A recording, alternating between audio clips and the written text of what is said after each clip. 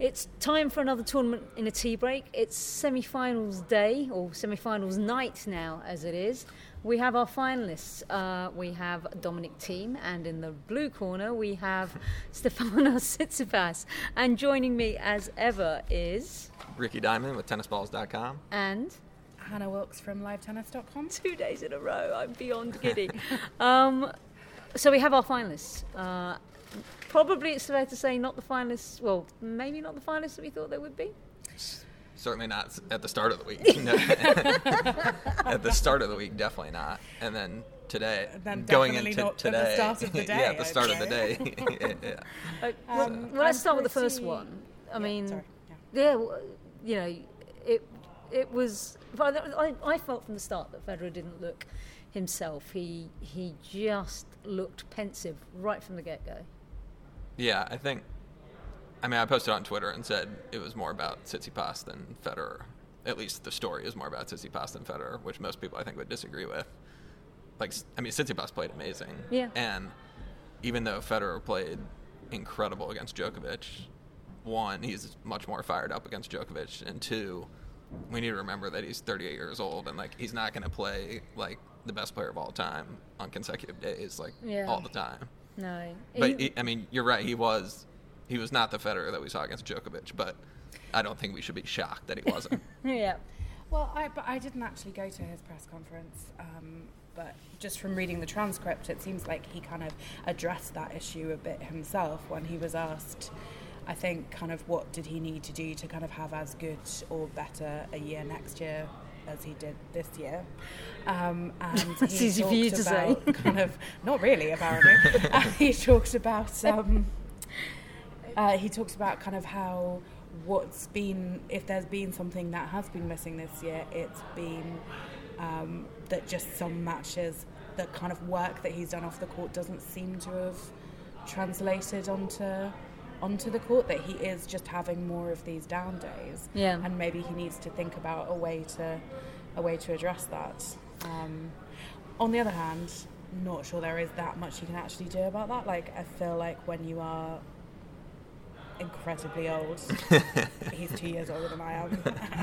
I love the fact she looks at me with the whole incredibly old. It's like, just wait a minute. People. When you are incredibly old by the standards of your incredibly demanding profession, maybe that is just an aspect of it, you know. I do feel that he looked and played like a 38-year-old on a couple of occasions. Number one against Thiem, and then today, it did look like Father Time was catching up with, Father Federer, really. Fair play. Let's not take anything away from Tsitsipas, though. He was more cool, calm, and collected than I think I've ever seen him, and than he had any credit to be. Because normally, at this point in time, he would be rushing the net and overpressing and just generally being an all-excitable puppy. Federer did absolutely connive at his own downfall, but I did think that Tsitsipas was fantastic. Yeah. He played like he really had a plan for the match. Yeah. His forehand is always good, but it was amazing today. And also, I felt like Federer didn't do a good enough job of avoiding the Tsitsipas forehand. He hit a surprising number of routine rally shots to the Tsitsi backhand, which Tsitsi's backhand got a lot better in the second set. I felt in part because he was practice. Yeah. And then maybe that's why Federer started going to the forehand, but that didn't work either because Tsitsi's forehand was awesome. It's been a long season for him. It's over. He's going to head off to South America, China, with Zverev. And they're going, there's something kind of strange that appeals to my OCD that the two losing semi-finalists are now going to go off on a massive great exhibition jolly for the rest of the season. A little teammate road trip. Right. Yeah, which is kind of nice. But maybe Federer can give Zverev some more life-changing Labour Cup style advice that he can be asked about for they months to come. They should both give each other some overhead practice after yeah, today. Yes. How many times would you see? Well, how many times have we seen Federer miss two overheads in one game? Right. Yeah, in the span of 3 and points. And then for Zverev to also miss multiple overheads in the game. I mean, and both were in games in which they were serving and got broken crucially. right. And I mean, I feel like we should be asking, like, was it the lights or is there something about the arena? But actually, it just felt like in both cases, they, really, at that point, really cracked under pressure. Well, I just think, which is so strange. I so think the strange to spirit see. of Djokovic remains. He's gone, The but he's curse- not the really curse of gone. Djokovic. That's Yeah, he's somewhere He's in the laid rafters. some kind of hex upon this place. Somewhere in the rafters, he's like, look at those glum Roger Federer fans. No one will hit a clean stand. That was the only thing that gave me some brief joy, was the glumness of Roger Federer fans sitting in the thing like, this isn't going very well. Anyway, on to the second semi-final, which didn't really enthrall. I was expecting it to be a little bit more exciting. Kind of never really caught fire. It just felt to me like a long hit. You know how they turn the lights on out there like after like really good points or really good shots, Yeah. and like the lights were turned on like twice during Team Zverev. I mean, it wasn't I that thought- bad, but it just wasn't like engrossing. When I was thinking about this match yesterday, I kind of thought, oh, this is so, I'm such a terrible tennis watcher in that I can't really remember any of these previous matches that they've played against each other. But then watching that one, I'm like, maybe there's a reason I didn't remember any of those matches. Yeah. Because, tonight they do not seem to bring the best out of each other. Do you know what it reminds me of? It reminds me of when the Williams sisters play, or when siblings play, and they don't want to beat each other, and it just tends to be a damp squib of a match. That's what that was. They both played not to lose as opposed to playing to win. Yes. Like Team was far less aggressive than he was against Joker, sure. Yeah. and Zverev just wasn't really aggressive at all. I mean, my overwhelming feeling watching that match was that they both felt, no disrespect intended to Tsitsipas and no implication intended that both Team and Zverev don't think of Tsitsipas as a very dangerous opponent, but I got the overwhelming feeling that they both were very conscious that there was a big opportunity on the line, Right. and they were just both desperate not to mess it up. Yeah. Right. Yeah. And 'Cause, that playing was kind Tsitsipas, of- playing Tsitsipas in the final, as good as he is much different playing Federer in the final, Right. especially on this kind of stage. And, that just kind of manifested in these kind of cagey rallies and scrappy errors, it seemed. Yeah, very good. She says being tremendously That should either be the title of our album. KG. KG rallies and unforced errors. The Alexander Zverev 2019 story. Yeah, it's either a book or an album cover. Also, another Fed Zverev similarity I feel like is like both of their games are so much predicated on the serve, and like if they're serving well, the rest of their game is really good, and if they're not, the rest of their game is really bad. And I felt like that's what happened to Zverev today. Like obviously the double fault at the end of the first set, but then his serve was bad at the start of the second set. Yeah. I think this was you that I saw on Twitter. this on Twitter. But has a double fault ever felt so inevitable? Right. Yeah. Only in Fernando Velasquez matches. Right. Yeah. And then But and then his serves went even more downhill at the start of the second set, and then just his forehand kind of went the same way, and it just kind of spiraled. I mean, my question is to you two is this, because I don't have an answer for it. Now that Zverev's season is officially over, like, how do we evaluate it as a whole? Firstly, let me say that you made that sound like grouse season is over. And I was thinking, well, we just go and shoot rabbits, obviously. Hunting season on Zverev is over. So yeah, we just go shoot rabbits. It's been a tough one, and obviously a lot of things are like manifested in his mind. A number of times he's brought up the off-court issues with his agent throughout the entire year, even in the All Access. Just shows that this has really messed with his mind this year, and he needs to have a clean break. If he's still talking about that shtick next year, then I'll really want to slap him upside the head with my keyboard, because he's got to learn to let this stuff go. He shouldn't be booking his courts and stuff. That should be, Papav Zverev should be doing that for him. So yeah, I think he just needs to let this year go, or be sworn at by Federer again in an exhibition match somewhere. And by his standards, it was obviously disappointing, but it wasn't as bad as like social media made it out to be. No, I mean for a troubled sophomore season. Right. I mean, frankly, you know, there are WTA players out there who would laugh in your face at calling this a dramatic decline or a difficult season, you know? Yeah. I mean, yeah. The thing is... Yelena Ostapenko has had worse seasons and still and smile. still won Right. Grand Slams, it's, you know. Yeah. Yeah. The thing is, he's been so good at Masters 1000s that, like, not all that matters now is slams, but basically, like, more so for him than other players, just because he's already won 3 Masters. The slams are, like, even more important for him. And since he failed at the slams again, like, I feel like that's why people are saying, gosh, he had such a terrible year. Even though really he didn't. Absolutely, it's the curse of expectations. He's made a rod for his own back by Right. making it look quite easy to win a lot of matches at Masters Series level, which it is not. I'm assuming. But isn't that the curse that Andy Murray had, that he won Masters hither and thither, and it took him ages to get over the line? And what he needs is a good coach. And I'm not casting any aspersions on Papa Zverev, because I'm sure, you know, Alexander holds him in such high regard. Whenever he talks about his father, he can't see past his father in terms of somebody coaching. But I'm just wondering whether Zverev Senior has taken him as far as he can go, and he needs a Lendl, a super coach, somebody to help him. I mean, But didn't he have Lendl, and then Lendl dropped him? Yes, I think the super coach thing can be very much a bit of a double-edged sword. Like, in some ways it can be good because it draws so much fire from the media. You know, if you have a coach who's kind of willing to play that role and do all the interviews and so forth, and, you know, God knows Boris Becker is angling pretty hard for that role.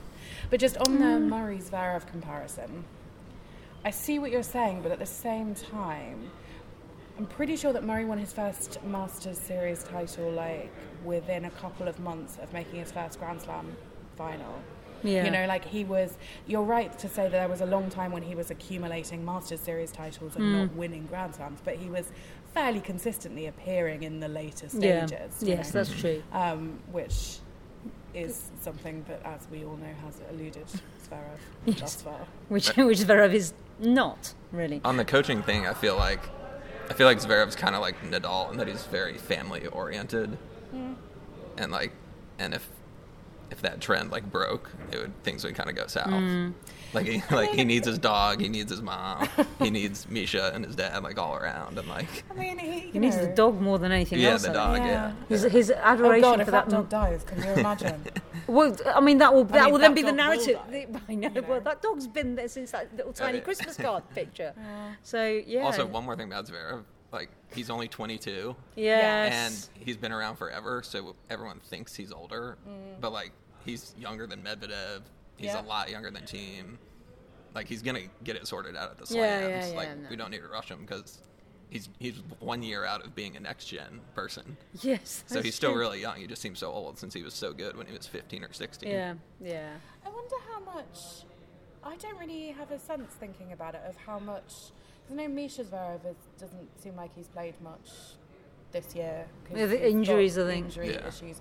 I don't really have a sense, thinking about it, for how much he travels with Sasha when he's not playing himself. I just wonder if that could be because, like you say, the kind of family unit seems to be where Zverev functions the best. I mean, I've always assumed that Misha's about to retire and then, like, officially join the Sasha team. Right. Yeah, I'm sorry. I'm half tempted to just go and tell them to shut up. So, looking ahead to the final. Oh, this is ridiculous. Looking ahead to the final, what do we think? I have no thoughts on the subject. Yeah. No. What do we think? This is. Well, I'm an halfway excellent through doing a by the numbers, and already it's team. Simply because he's been around longer. I mean, yes, definitely greater experience, but he also seemed much more nervous and kind of affected by the occasion today than Tsitsipas did. On the other hand, Tsitsipas had kind of the somewhat psychological free pass of playing Federer, so not really necessarily being expected to win anyway. I mean, where Tsitsipas is concerned, like, he's never won a title bigger than a 250. Yeah, that's right? shocking to me. Yeah. This is, you know, a significant, that would be a tremendously significant step up for him. Yeah. So perhaps, it would seem that experience favours Team. Yeah, I think Team is going to be favored by the odds makers. And I posted a poll on Twitter already, and I think Team has a massive edge. Yeah. I need to go check it, but I think Team is way ahead according to the public voting. Oh, yeah, I'm personally taking Tsitsipas just... Really? Yeah. Well, just to be contrary? No, I mean... Or you just think he's... I just think the way he played against... I think he's so good on big occasions. Like, even though he's never won a title more than a 250, he's just, like, so good on the big stage. And the way he played today was very good. What gets me is Team did look very much under the weather today. And he had, like, a day of rest before this, and he still looked pretty... He did. He looked pretty rough. Pretty pale and... Yeah, pasty. Yeah. So, and he hasn't got a day. He's got, like, less than 24 hours, so... Yeah, I was talking to Nick before the match, and he generally has inside info, and he came up at dinner and was like, apparently Team's feeling really bad prior to the semis. Really? Yeah. Okay. So I was... Okay, We were a little bit alarmed. You heard the inside information here first. But then he played... I mean, I didn't see... He was coughing a lot during the match, but other than that, like, I mean, his movement was fine. I don't feel like it affected him that much I think on it's the just court. more his head, and I think if you feel that rubbish, you know, I would still say Team. I think experience will get him over the line, but I think he's going to have to earn it. If he doesn't get it done in 2, it's going to be a very messy 3-setter, and if it goes to 3, I would then probably... I'm sitting on the fence and I'm getting blisters here, guys. Splinters. I've been wrong about so many matches, indeed, I think all of the matches for this tournament, that the only prediction I can make is that whoever I predict to win will definitely lose, but that doesn't actually help me make that prediction very much. Well, in fairness to you, the matches this week, I feel like have been so, like, 50-50. Like, I've never... I pick, like, pretty much every match all year, and, like, I've never been, like, more conflicted on so many matches. I'm going to stick with Team. Which I think speaks to an entertaining tournament. Exactly. Surprisingly, totally. Yeah. Actually, to be in fairness though, this has been a more entertaining tournament than I think we've seen for quite a while. I mean, we've been coming for years. The last time I've enjoyed the tennis at an ATP final. For sure. I mean, we've been coming since as a collective over how many years since 2013, I think. Oh, I was first here in 2009. Okay, so you transcend us all. No, I was here. The Davydenko. Sorry, I wasn't accredited that year, but I did have. I had like a hospitality ticket, like in one of the hospitality boxes, the night that Del Potro beat Federer in the round robin. Oh, nice. And it was an amazing night. And really? All the corporate people in the box had left, like, early, and I was the only person left there with basically just a waiter and a table full of booze, watching Del Potro beat Federer, and honestly, it's not just heaven. It might be the happiest I've ever been. Anyway, like I've been coming here for a decade, and to be honest, a lot of that decade has been very boring. Yeah. I think it's been good that this has been an entertaining one, and hopefully whatever formula they've got for the court, they'll keep it so that we have a decent finish.